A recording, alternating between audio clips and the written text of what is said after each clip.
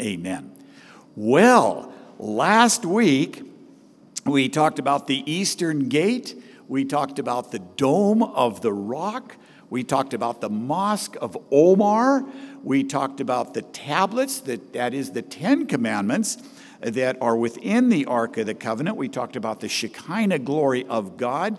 And we talked about how this all is a part of the rebuilding of the new temple in Jerusalem. We talked about the Temple Institute and how priests are being prepared. And later on, we're going to talk about the heifers, because some of you are, well, you know a thing or two about livestock.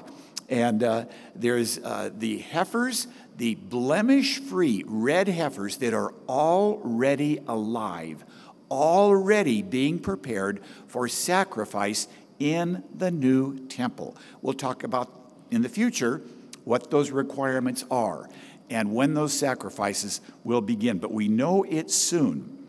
We also talked about the outer courtyard of the Dome of the Rock in verse 2, and we talked about the year 1967. Some of you remember that. I happened to be in the Marine Corps in 1967, but I was in Vietnam, not in the Middle East.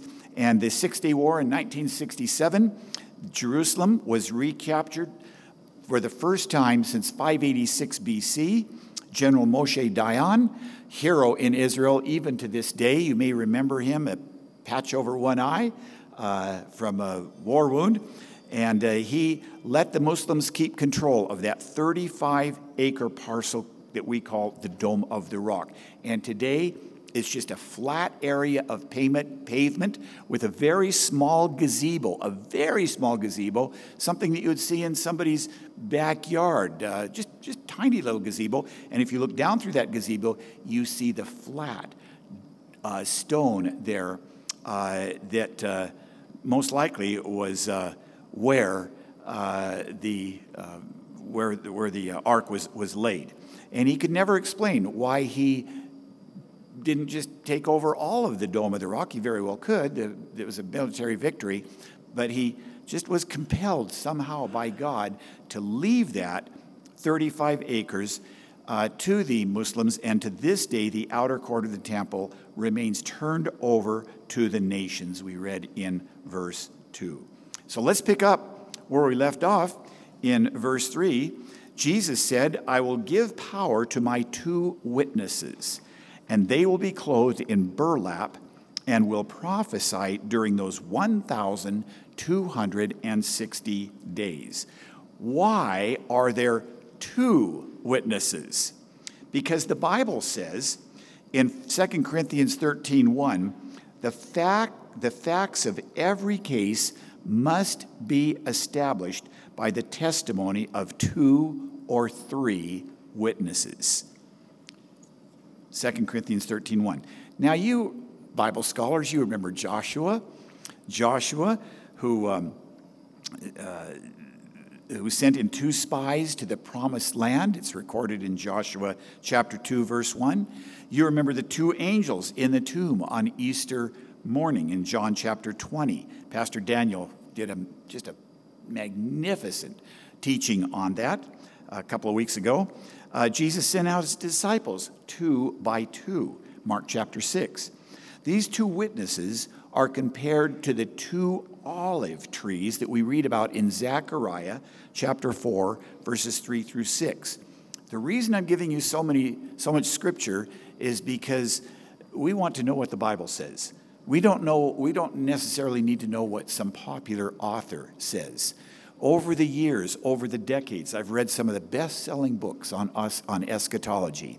And as those books get older and older and older, they become increasingly irrelevant because the authors of those books tried to retrofit what was happening at that particular time to what the Bible had to say.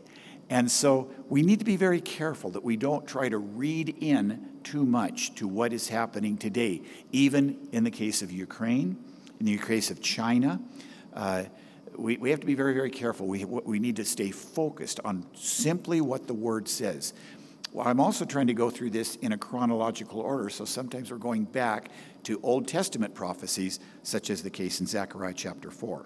Well, those two witnesses are compared to these two olive trees that provide a never-ending supply of oil, and they represent, as we see in verse 4, the Holy Spirit's anointing in ministry. Olive oil was the common fuel of that time. So in association with the lampstand, this was very, very logical. Olive oil was what the fuel that was burned in the lamps that were burning in the temple. We know that from Exodus chapter 27. But before the olives could yield their oil, they were beaten off trees just with a stick. There's nothing at the end of the stick, just with a stick, as it is being done today in Israel, in Jordan, in other countries around the world. And then once they fell to the ground, they were collected and they were crushed. The olives did not yield their oil until they were crushed. And this, in fact, represents what will happen to these two witnesses, to these two olive trees.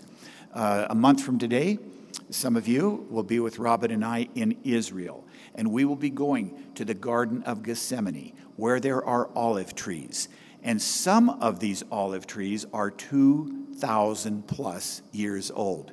And so it is just incredible to think that we will be praying in the Garden of Gethsemane, perhaps at the base of the very same tree that Jesus prayed in that Garden of Gethsemane before he went to Golgotha.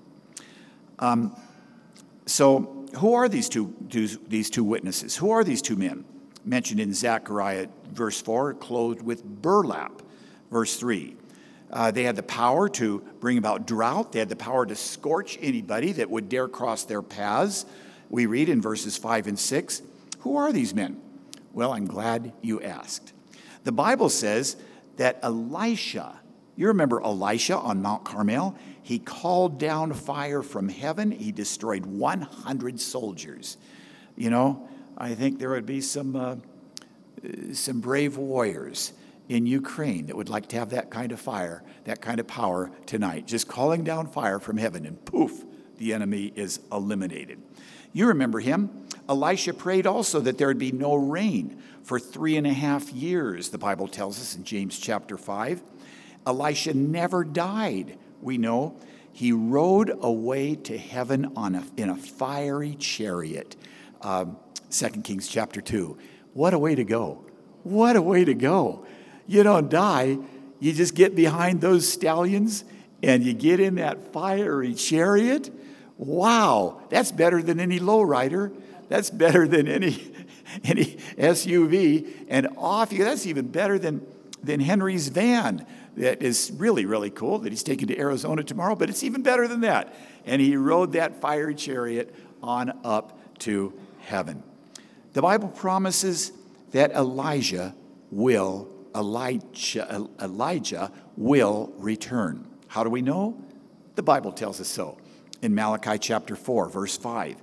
So it seems that Elijah is one of these two witnesses. He's the only one that meets all the qualifications that fills the bill for one of these two witnesses. We can't say that for certainty. We don't know that he is unequivocally the man that is one of these two witnesses, but he comes closer than anybody else. So who's the second? Well, do you remember Moses? Moses commanded darkness, he commanded frogs, he commanded death, and he commanded the water of the Nile to turn to blood. Remember that story back in Exodus chapter 7, verse 12? Moses, representing the law, also appeared with Elijah on the Mount of Transfiguration as Jesus went up to heaven after he was resurrected. Read about that in Matthew chapter 17.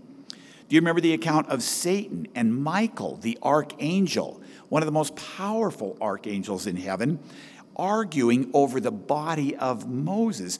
Why? Possibly to prevent his resurrection as the second witness, Jude, verse 9. There's only one chapter, so it's Jude, verse 9. So Moses is very possibly, and I would posit that most likely he is the other witness.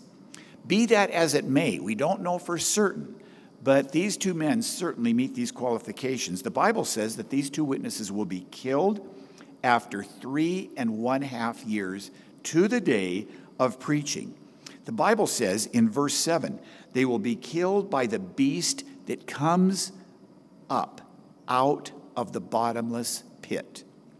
Now you remember, Gehenna, or hell, there is no release ever from hell. But the bottomless pit, there is. He will come back up out of this bottomless pit in verse 7.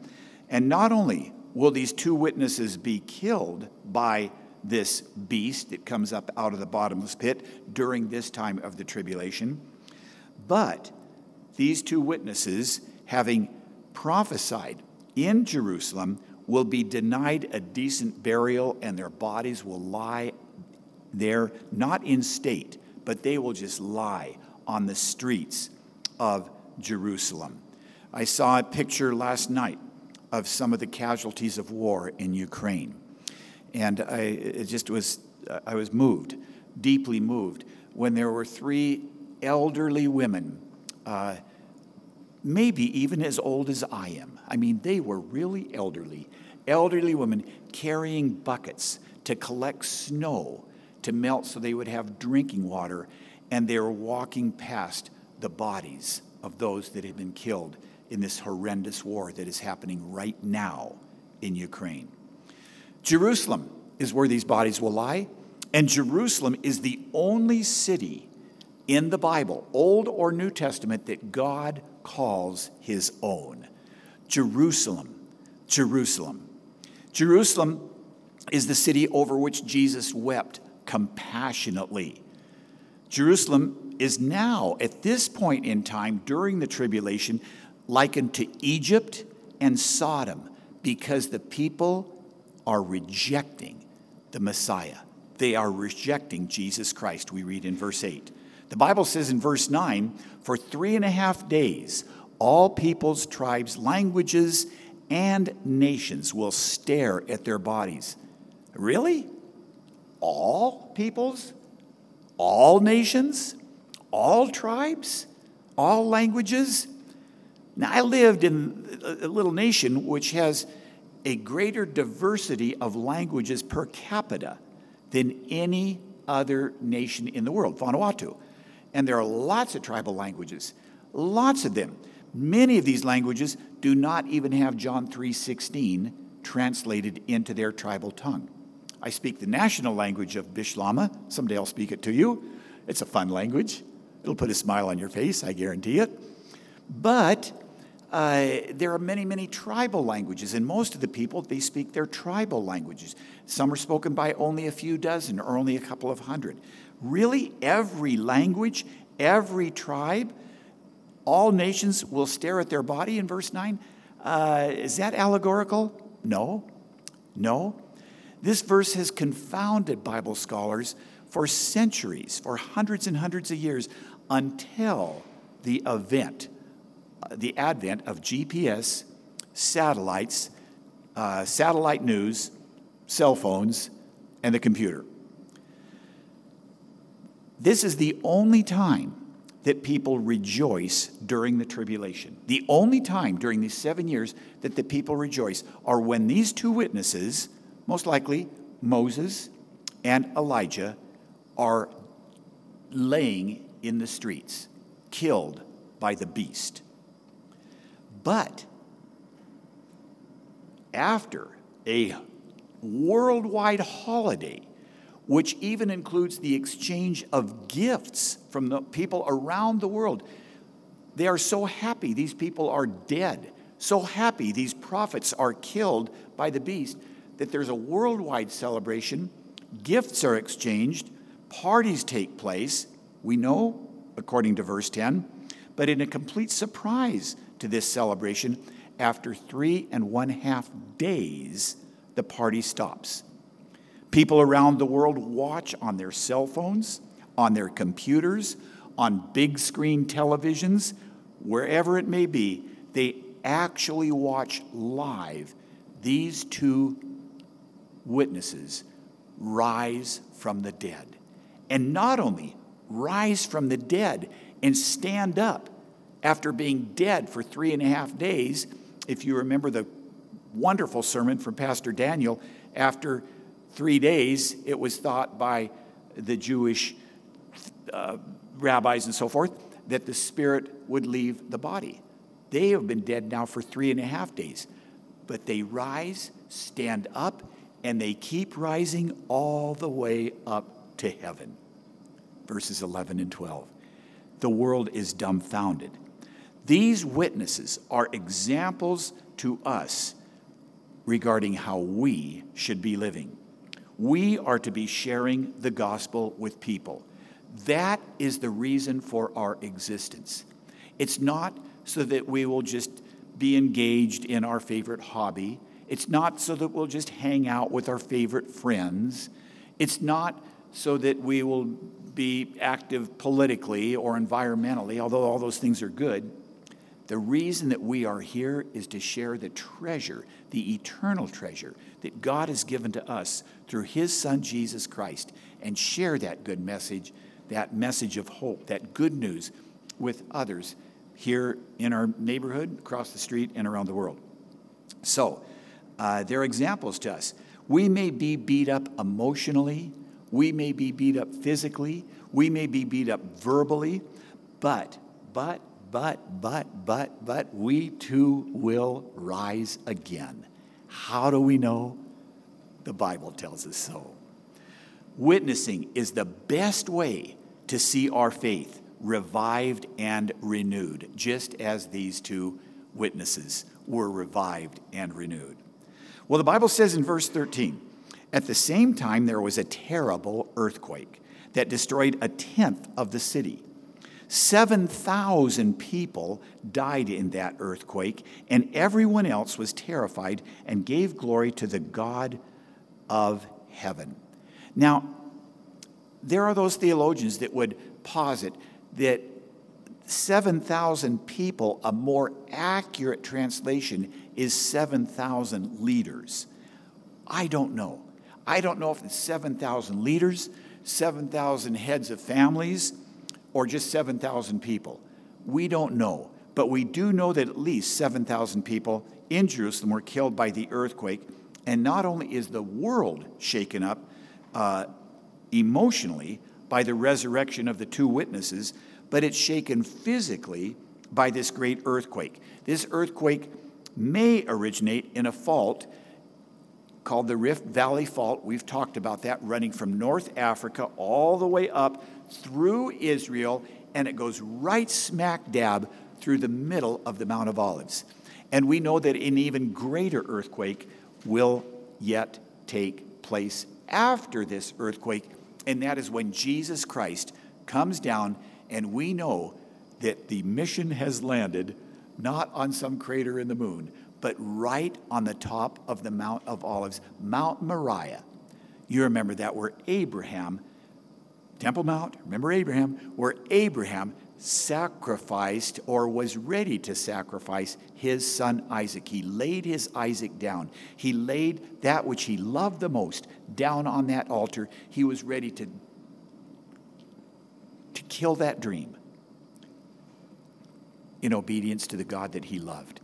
Although he loved Isaac so much, he was his promised son, a miracle child. He was willing to personally drive a knife through his heart because of his love for his heavenly Father. So it's that same mountain. And when Jesus touched down, there will be an even greater earthquake. Now, the last of the 7 trumpets is sounded by an angel. The Bible says in verse 15, the world has now become the kingdom of our Lord and of his Christ, and he will reign forever and ever. Some of you musicians, some of you former or current quiet choir members might recognize this from Handel's Messiah, sung often at Christmas. At this point, there is no turning back. So, the question arises, how did the people respond? Did the people repent? Nope. The Bible says the nations were angry in verse 18. The Bible says, then in heaven the temple of God was opened, and the ark of his covenant could be seen inside the temple. Wow. Flashback to Indiana Jones, I believe it was, in the Temple of Doom. Is that right? When the ark was opened, and oh my goodness, all kinds of gamma rays went out, and death rays, and eyes melted, and all kinds of things that only Hollywood could come up with. But the Ark of the Covenant, containing the Shekinah glory of God, containing a bowl of manna, containing Aaron's rod, containing the tablets, the Ten Commandments, and so forth. This was opened. The Ark of the Covenant, as you know, is the least seen item in the temple. Why? Because it's the most holy item in the temple. It's not that big. It represents the presence of God. Not even the priests, not even the highest priests had access to the ark. Only one priest, the very highest priest, and only one day a year was allowed to enter the Holy of Holies in the temple and to approach the Ark of the Covenant to make a blood sacrifice on behalf of the people. And you remember we talked about the horns on the ark, and the purpose was part of the blood sacrifice. Otherwise, anyone entering the Holy of Holies was guaranteed to die. How do we know? The Bible tells us so. And who would make sure of that? God. Exodus chapter 26, verses 30 through 34, and Leviticus chapter 16.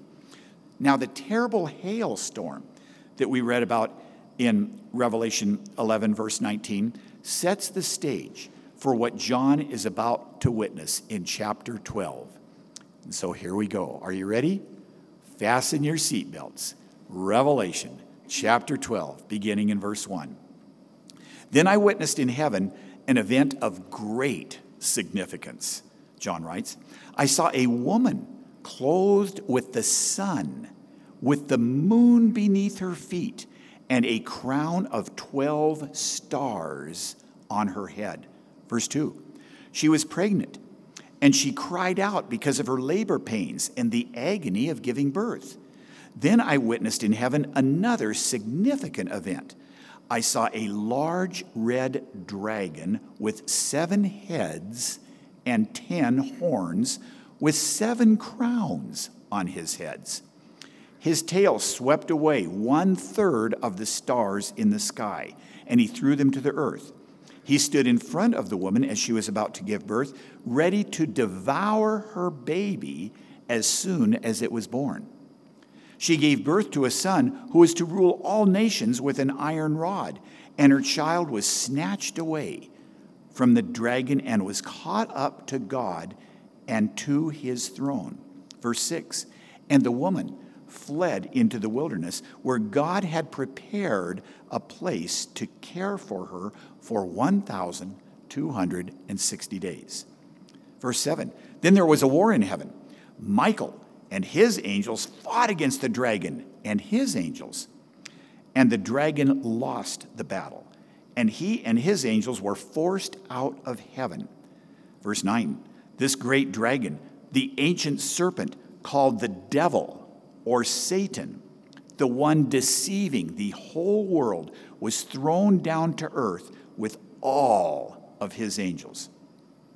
Then I heard a loud voice shouting across the heavens, it has come at last, salvation and power and the kingdom of our God and the authority of our Christ, for the accuser of our brothers and sisters has been thrown down to earth. The one who accuses them before our God day and night. Verse 11, and they have defeated him by the blood of the Lamb and by their testimony. And they did not love their lives so much that they were afraid to die. Therefore, rejoice, O heavens, and you who live in the heavens, rejoice. But terror will come on the earth and the sea, for the devil has come down to you in great anger, knowing that he has little time.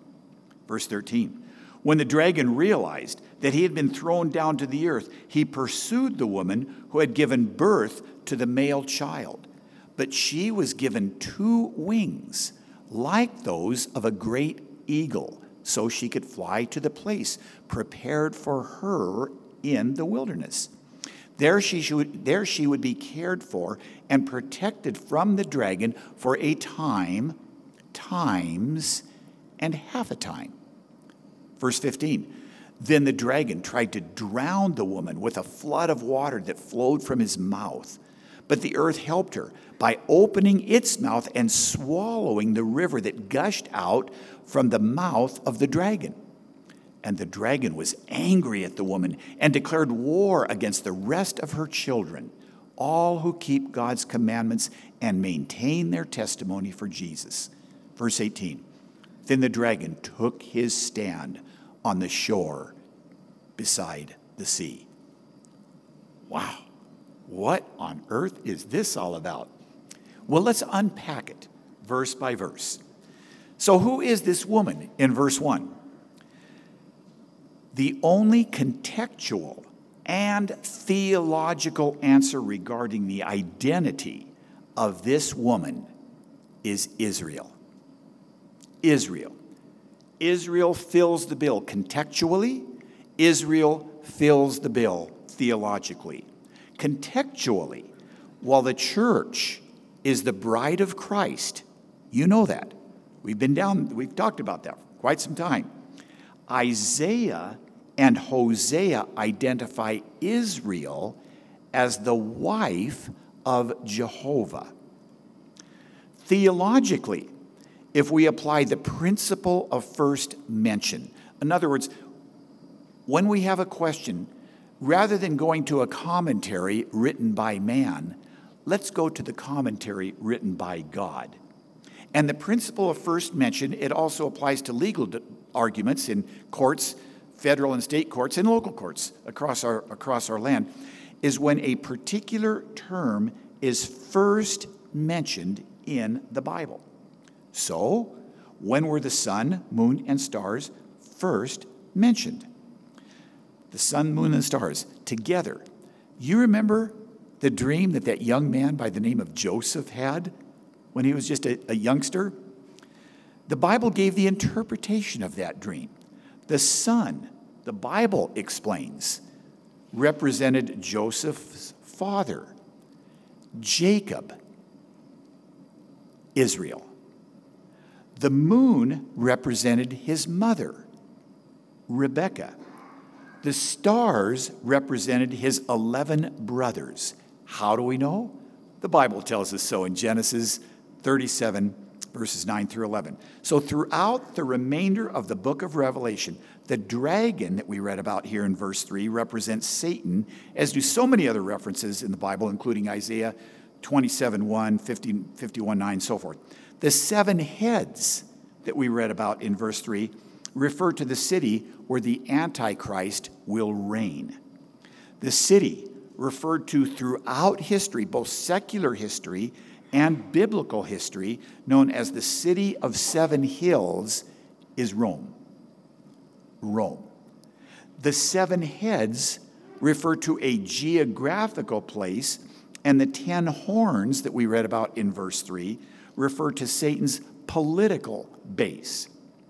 So the horns, like the 10 toes of Daniel 2, represent the 10-nation confederation that will emerge from the old Roman Empire. God used the prophet Daniel to reveal the rise and fall of great empires, even down to our modern times.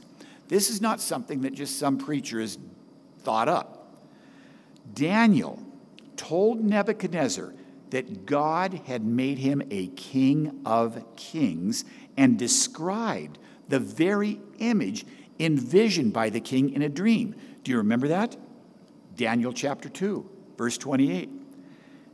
He had a dream, and Daniel interpreted that dream, a great statue that had a head of gold. Daniel told King Nebuchadnezzar in Daniel chapter 2, verse 38, You are this head of gold. How did Daniel know? God told him.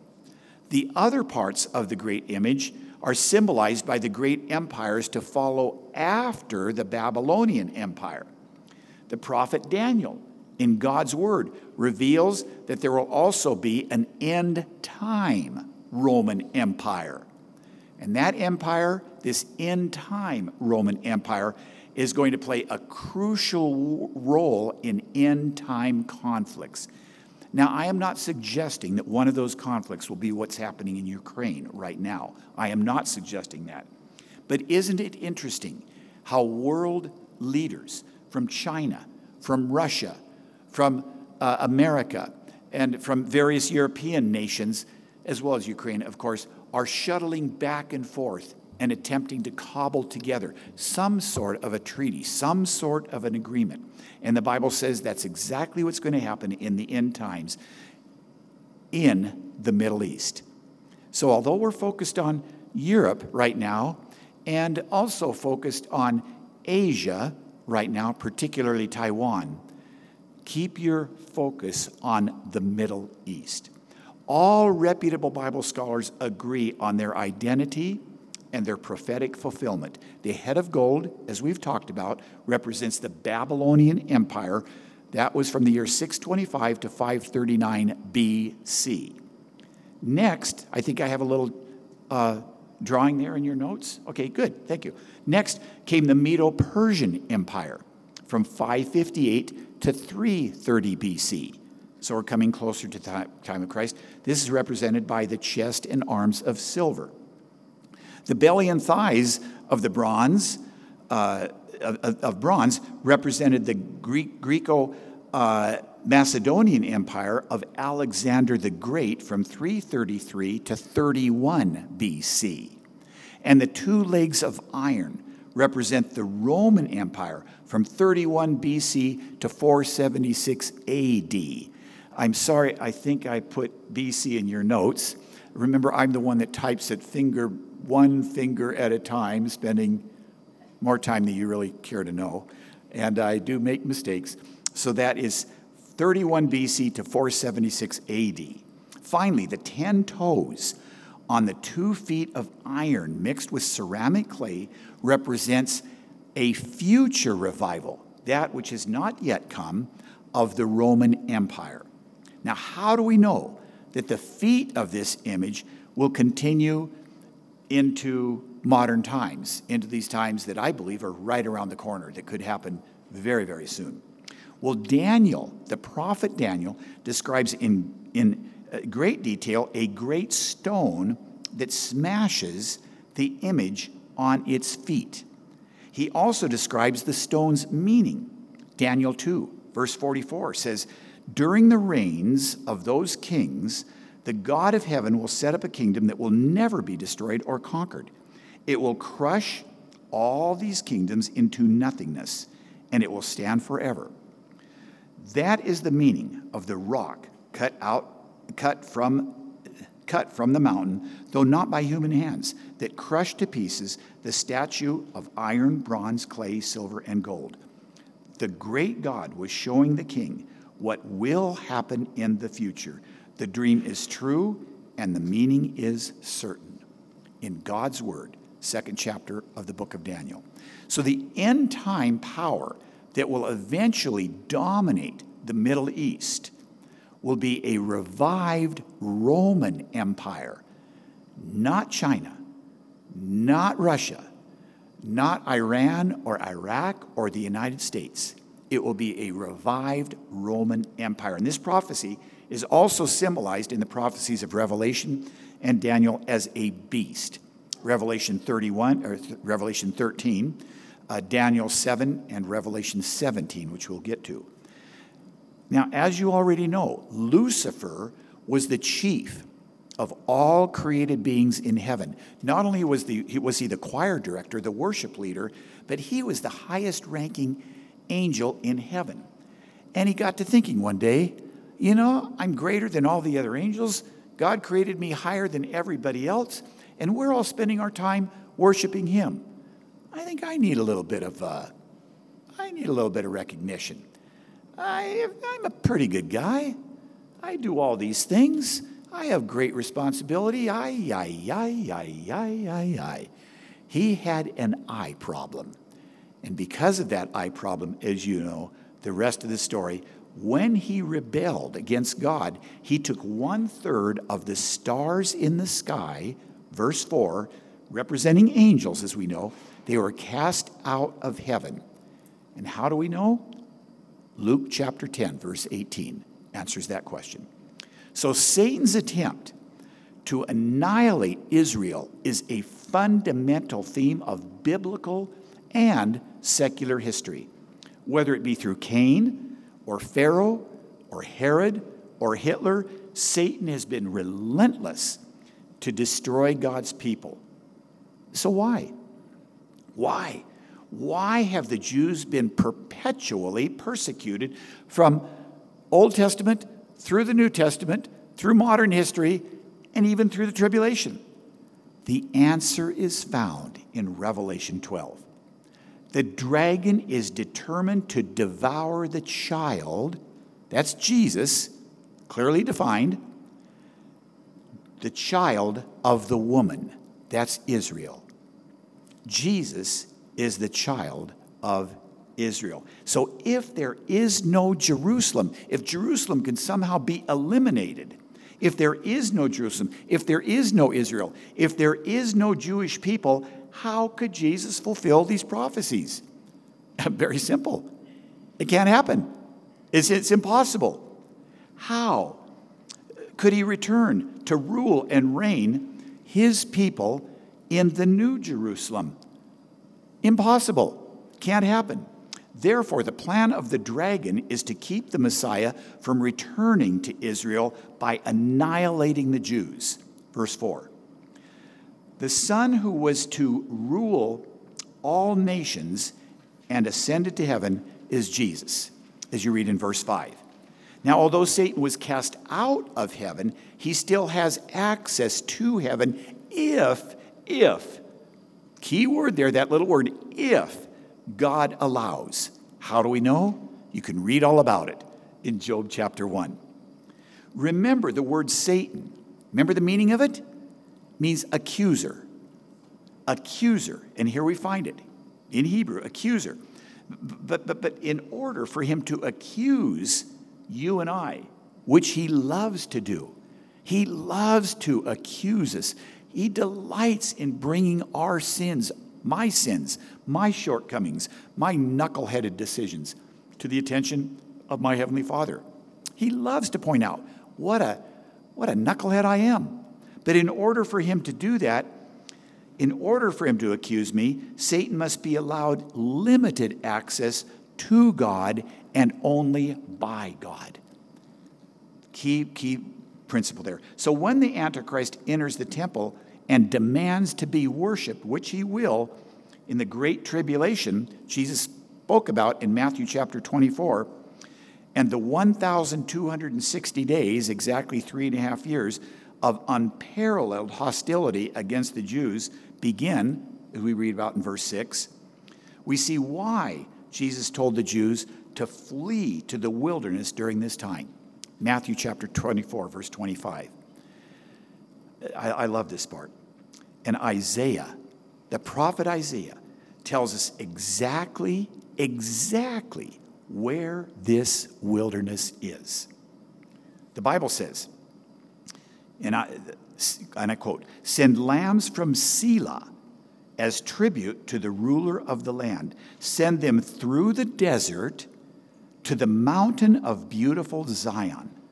The women of Moab are left like homeless birds at the shallow crossings of the Arnon River." Verse 3. "Help us," they cry.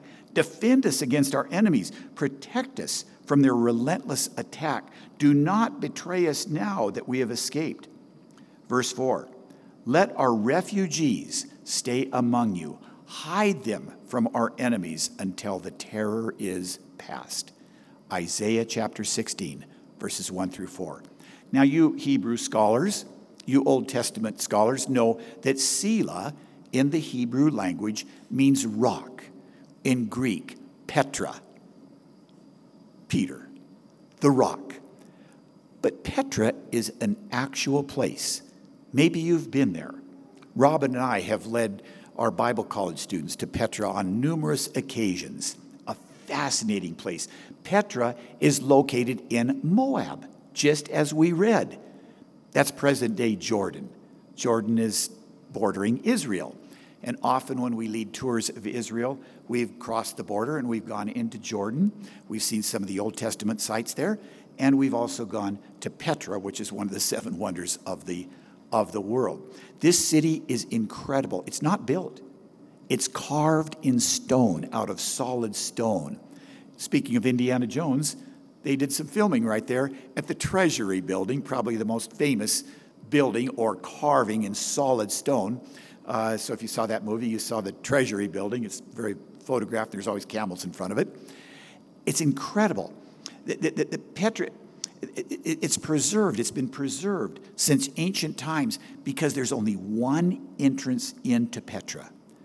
Now, there is another way. If you climb up sheer, massive cliffs, like climbing El Capitan, but really the only way to get in is through one entrance, a passageway that's only 12 feet wide. 12 feet. Now that's interesting, 12 feet. With its turns in this in these turns, it's virtually impossible to navigate any motorized vehicle, particularly a tank. And I know a thing or two about tanks because that was my specialty as a Marine in Vietnam. My MOS, or my military occupational specialty, is anti-tank assault man. You give me a tank, I know how to assault it, and I know how to destroy it. I know the various weapons, I know how to go about it. But I never saw a tank in Vietnam. Not once. At least an enemy tank. Saw a lot of friendly tanks, those good Army tanks, and Marine tanks, but not enemy tanks. And so a tank cannot get in. A large motorized vehicle cannot get in. The only way is by foot, by camel, by donkey, or by horseback. And Robin and I have gone always by foot, by donkey, by horseback. Oh, there's one more way, by horse and buggy, which I would not recommend because it's the original cobblestone going into Petra, and it is very, very bumpy. And those buggies have no cushions, no springs, no shock absorbers, and you spend your time bouncing up and down the whole way, and your teeth fall out and all the rest. So that's the only way to get in. Now, when rewards are given to believers at the judgment seat of Christ, as we read about in Revelation 4, Satan, who you know, the accuser, says, why are they getting rewards? And the same thing is occurring right now on planet Earth. Satan whispers in your ear, whispers in my ear. You're not worthy to be blessed. You're not good enough to be used in ministry. David, who do you think you are, sitting in front of this lovely fireplace in this beautiful church, in front of these wonderful, awesome, incredible people teaching the Word of God? You are a loser because I know what you have done in the past. I know your thoughts. I know your deeds. I know your history. And you don't qualify at all. Oh. And I have to say, accuser, Satan, you're right. I don't qualify at all. I am only here by the grace of God. I'm only here because of the blood of the Lamb. Remember, there's a difference between condemnation, which comes from Satan, and conviction, which comes from the Holy Spirit. The condemning work of Satan will always push you away from God. But the conviction of the Holy Spirit will always draw you closer to God. The condemnation of Satan is always about self, falling short, not measuring up, hopelessness. But the conviction of the Holy Spirit is always about forgiveness, about moving forward, about God's glory and God's grace in verse 10. Now, the judgment seat of Christ is not, as you know, where we'll be judged for our sin, because our sin, as you know, has already been forgiven, past, present, and future, already been forgiven through the finished work of Jesus Christ on the cross. The judgment seat of Christ, as you know, is the place where rewards are given out, crowns, we've talked about that will determine our ministry and our position in heaven. You have just the right position in heaven. You have just the right ministry in heaven. It's going to be a perfect fit. It's going to be a job made in heaven. It's perfect. Now, that's why we go about on this planet before that day simply loving God and loving people. Satan was defeated by the blood of the Lamb and by their testimony, we read in verse 11. He was defeated in heaven, and he can be defeated here on earth exactly the same way. First, through the blood of the Lamb.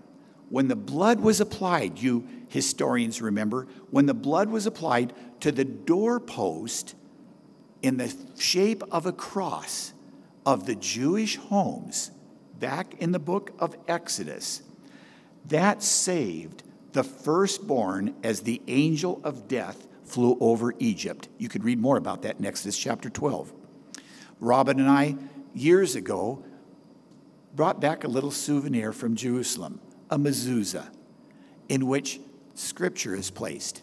And in a good Jewish home, that mezuzah is placed in such a way that anyone coming into the home or out of the home will touch the mezuzah, representing touching the Scripture, representing the Scripture that we'll get to in a little bit, being bound on Orthodox Jews' wrists or hands and their forehead. We'll talk more about what that means. So those of you going to Israel with us next month, you will see Orthodox Jews with little black boxes, about the size of a small cell phone,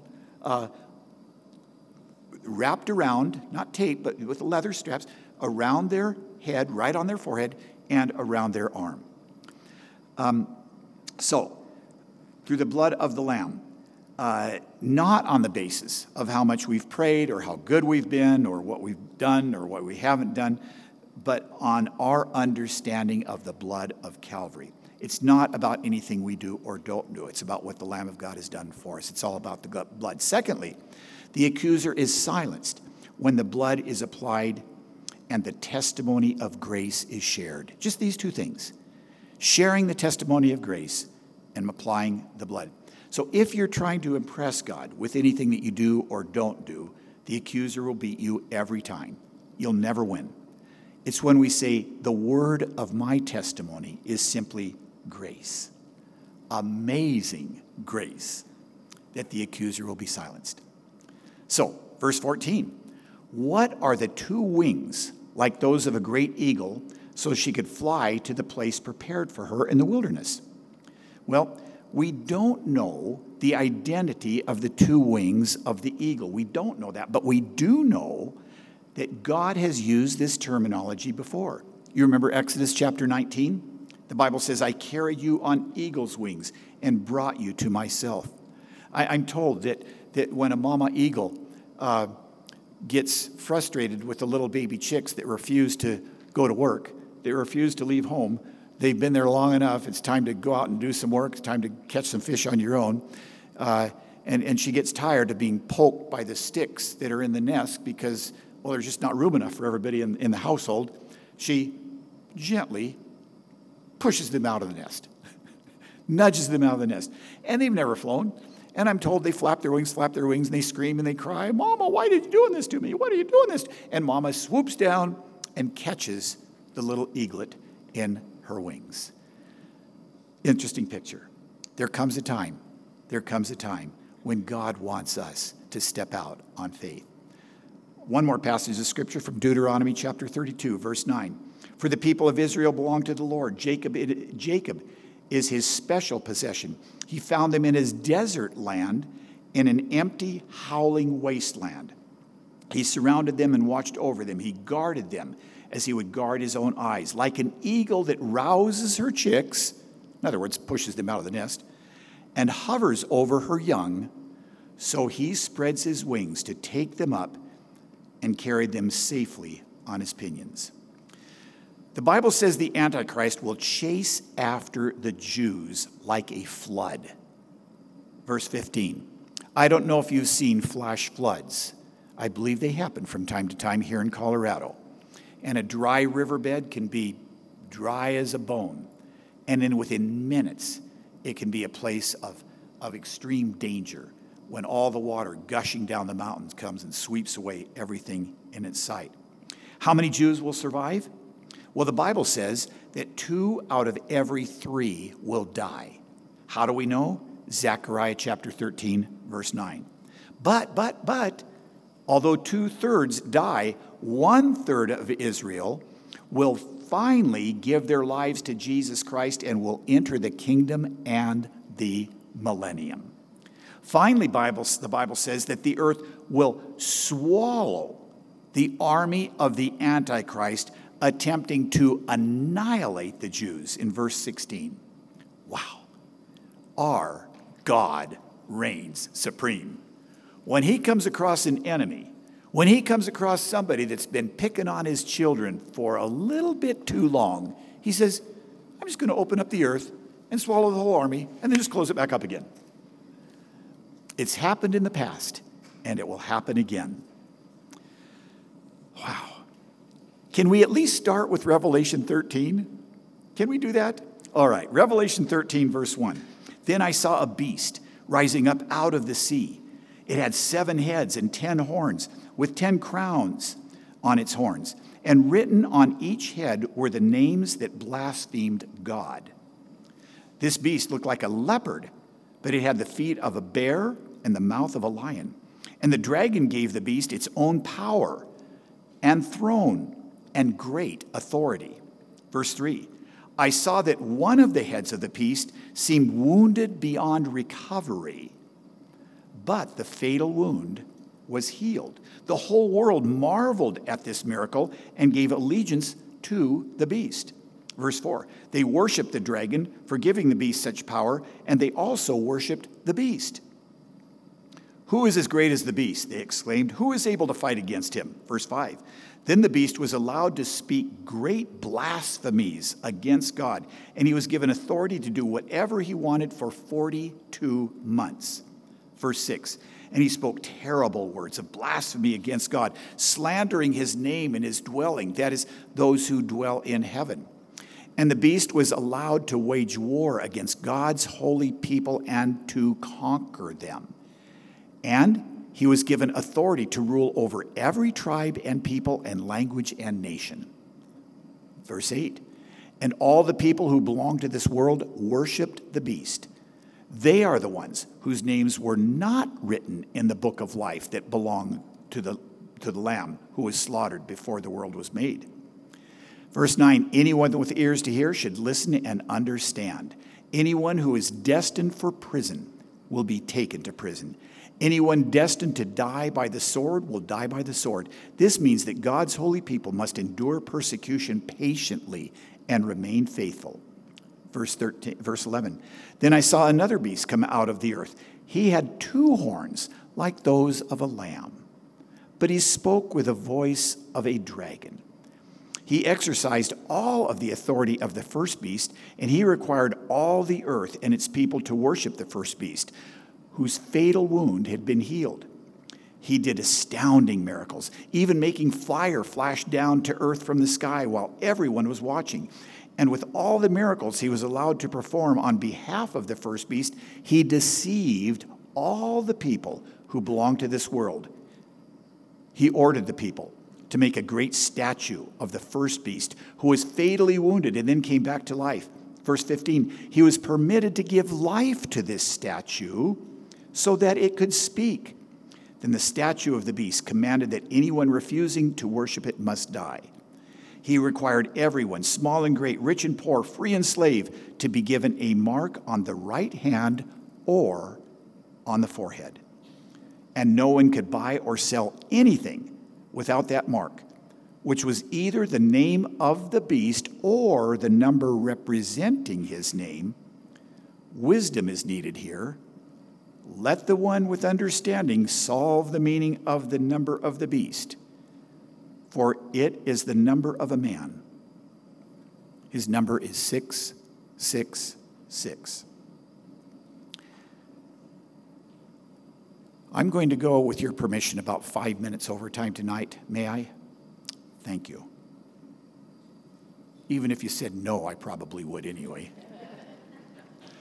By 29 BC, the worship of Caesar had been instituted throughout the Roman Empire. We've talked about that. You know that.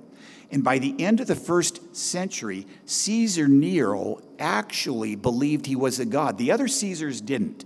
They just said, well, okay, well, it's something that they're required to do, and we'll just kind of do it. But he really believed that he was a god. He was the first one. So beginning with his reign, everyone in the Roman Empire was required to go to one of the pagan temples every year and stand before a priest and confess that Caesar was Lord. Most people, they said, okay, another government requirement, another bureaucratic anchor around our necks, so to speak. They just went ahead and did it, didn't give much thought to it, but not the Christians. As a result, over 6 million Christians, and that is a conservative number, over 6 million Christians were martyred in 10 different waves of persecution because they would not follow this government edict. They did not follow this government law. And there has been times in our nation's history, and there will be times coming in our nation's history when we must not obey government laws. Why? Because they violate the Word of God. First and foremost, we are citizens of the kingdom of God. Our leader is not the occupant of the White House, whether that be Republican or Democrat or whatever. Our leader is the King of Kings and the Lord of Lords. Well, because they refused to go through this bureaucratic requirement, they were martyred. But for those Christians who were suffering so terribly during these 10 waves of persecution under the Romans, the beast that John sees in this passage is the Antichrist, verse 1. And the Antichrist, the word Antichrist, literally means in place of Christ. John wrote that there are many Antichrists, not just one. There are many Antichrists. He wrote, in fact, in 1 John chapter 2, verse 18, Dear children, the last hour is here. You have heard that the Antichrist is coming, and already many such Antichrists have appeared. From this we know that the last hour has come. These people left our churches, but they never really belonged to us. Otherwise, they would have stayed with us. When they left, it proved that they did not belong to us. People are leaving churches not only in America, but around the world. And the Bible says it proves that they never were really part of us. We are commanded by the Word of God to gather together. It doesn't have to be on a Sunday morning, but we are commanded by God to gather together. The church is the bride of Christ. And these people took that seriously in the first century, and they paid for it with their lives. So here in Revelation 13, this reference is not to the many antichrists, but to the Antichrist. The sea in verse 1 refers to Gentile nations. This is true throughout the Bible. Whenever you see the word the sea, it's referring to Gentile nations. The land refers to Israel. So from this passage in verse 1, we know that the Antichrist will not come from Israel. Revelation 17 says the beast will come from the 10 Gentile nations that stem from the old Roman Empire. And that will make up the last world empire. However, this doesn't necessarily mean that the Antichrist will be a Gentile. You see, he could be a Jew coming from Russia. For example, I'm not saying he's going to come from Russia, but there are many, many, many Jews in Russia, many synagogues in Russia. He could be a Jew coming from another nation in Europe. He could be. We don't know. Revelation 17 identifies the 7 heads that we read about in verse 1 as the 7 mountains of Rome. That city built on 7 heads, 7 hills. Throughout history, that's what Rome has been known for, and the Bible refers to Rome in that way. So the Antichrist government will be initially based in the city of Rome. Now, there are 10 crowns, but there are only 7 heads, we read in verse 1. Why?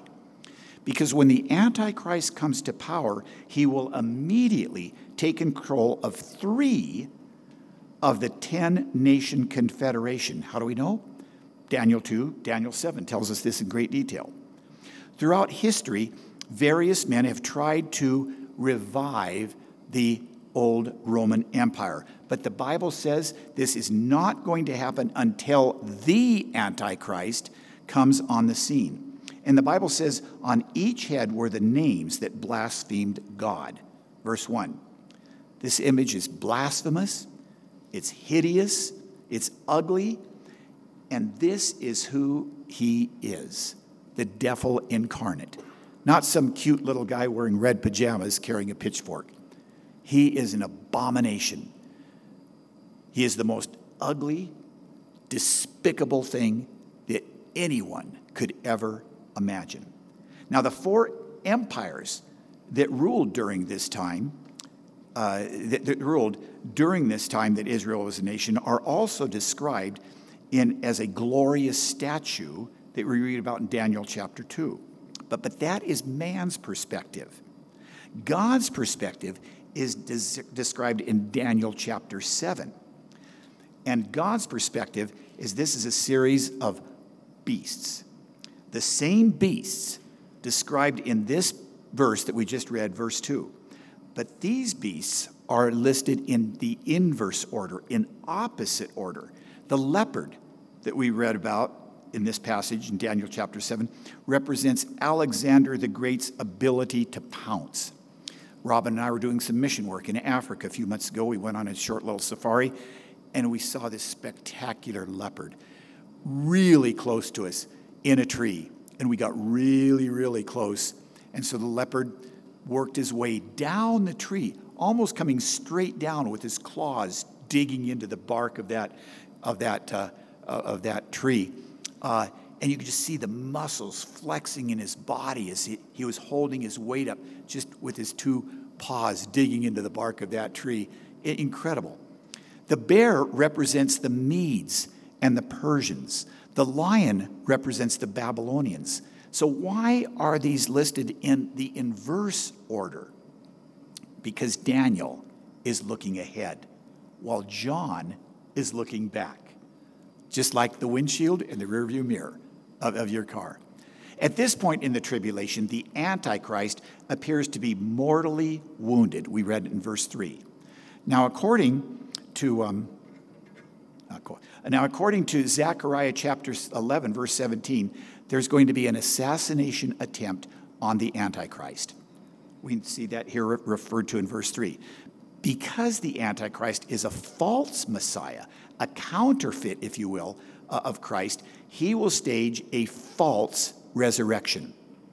Many theologians, many Bible scholars feel that this is a false resurrection because he is false, he is counterfeit, it'll be counterfeit resurrection.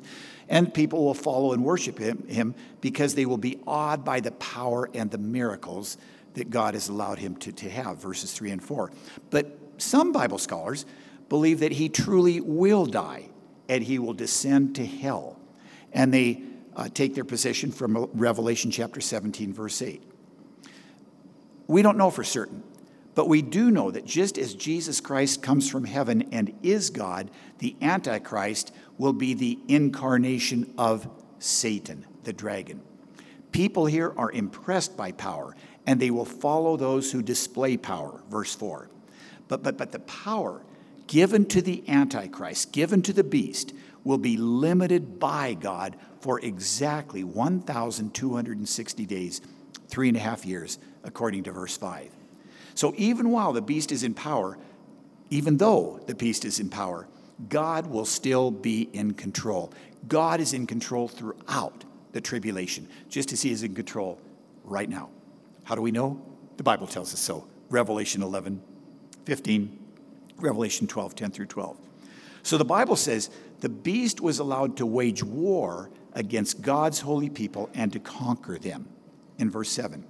Now it's important to remember here that there are 3 groups of people in the Bible referred to as God's holy people. Not just one group, but 3 different groups, also referred to as saints.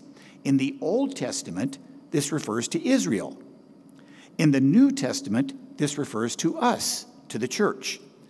After the church is raptured, after we're caught up to meet our Lord in the air, it refers to those who are saved during the tribulation. Now, since Jesus said in Matthew 16:18, I will build my church and all the powers of hell will not conquer it, this is proof that the church will not be conquered. Therefore, this passage cannot be a reference to the church, but to those who are saved during the tribulation in verse 7. Are you with me on this? Are you following? Now, the book of life includes the names of those who get saved during the tribulation. Not just our names, but those who get saved during the tribulation in verse 8. And the Bible says the book of life belongs to the Lamb who was slaughtered before the world was made. Before the world was made. One more minute. Thank you for letting me go a little bit long tonight. Only heaven will allow us to fully comprehend what Jesus did for us. His sacrifice was far greater than Jesus hanging on the cross for 6 hours. I didn't realize that until much later in my life. His sacrifice began before the world was made. How do I know? The Bible tells us so in verse 8. That's why we'll worship him with an intensity and with an explosion of praise that we have never before experienced. John writes to the first century believers who were experiencing terrible persecution as well as to us today. Those of us who may be experiencing a difficult marriage or fighting illness or undergoing financial pressures, one day it will all be solved. The beast, the persecution, all these problems will soon be done away with, the Bible tells us in verse 9. And that's why we continue to read through the book of Revelation over and over. It's not about trying to figure out the mark of the beast. It's not about trying to figure out who the false prophet or the Antichrist is. It's written to give us hope and to remind us that life is short. God is in control. We're going to heaven. No sooner. Well, we'll stop there. I used up my 5 minutes and then a couple more extra. So that's why we go through the book of Revelation. Are you encouraged tonight? Is it starting to come together? Next week, more current events. We're now approaching the first battle of Armageddon. Before we get there, we have the worst of the worst, the 7 bowl judgments. That's the last half of the tribulation. But can I give you a spoiler alert? We come with Jesus to rule and reign with him for 1,000 years. New heavens, new earth. And it's all going to be worth it all. Father, thank you so much for these dear brothers and sisters. Thank you for those that are watching online in Pakistan, in Afghanistan, in Vanuatu, in Canada, in other countries, and different places across the United States. Father, we pray that whether those are watching online or here in this room, that we would be encouraged, that we would realize that this book is written to give us hope, to remind us that life is short, you're in control, and we're all going to heaven. May we share that good news with others. In Jesus' name, amen.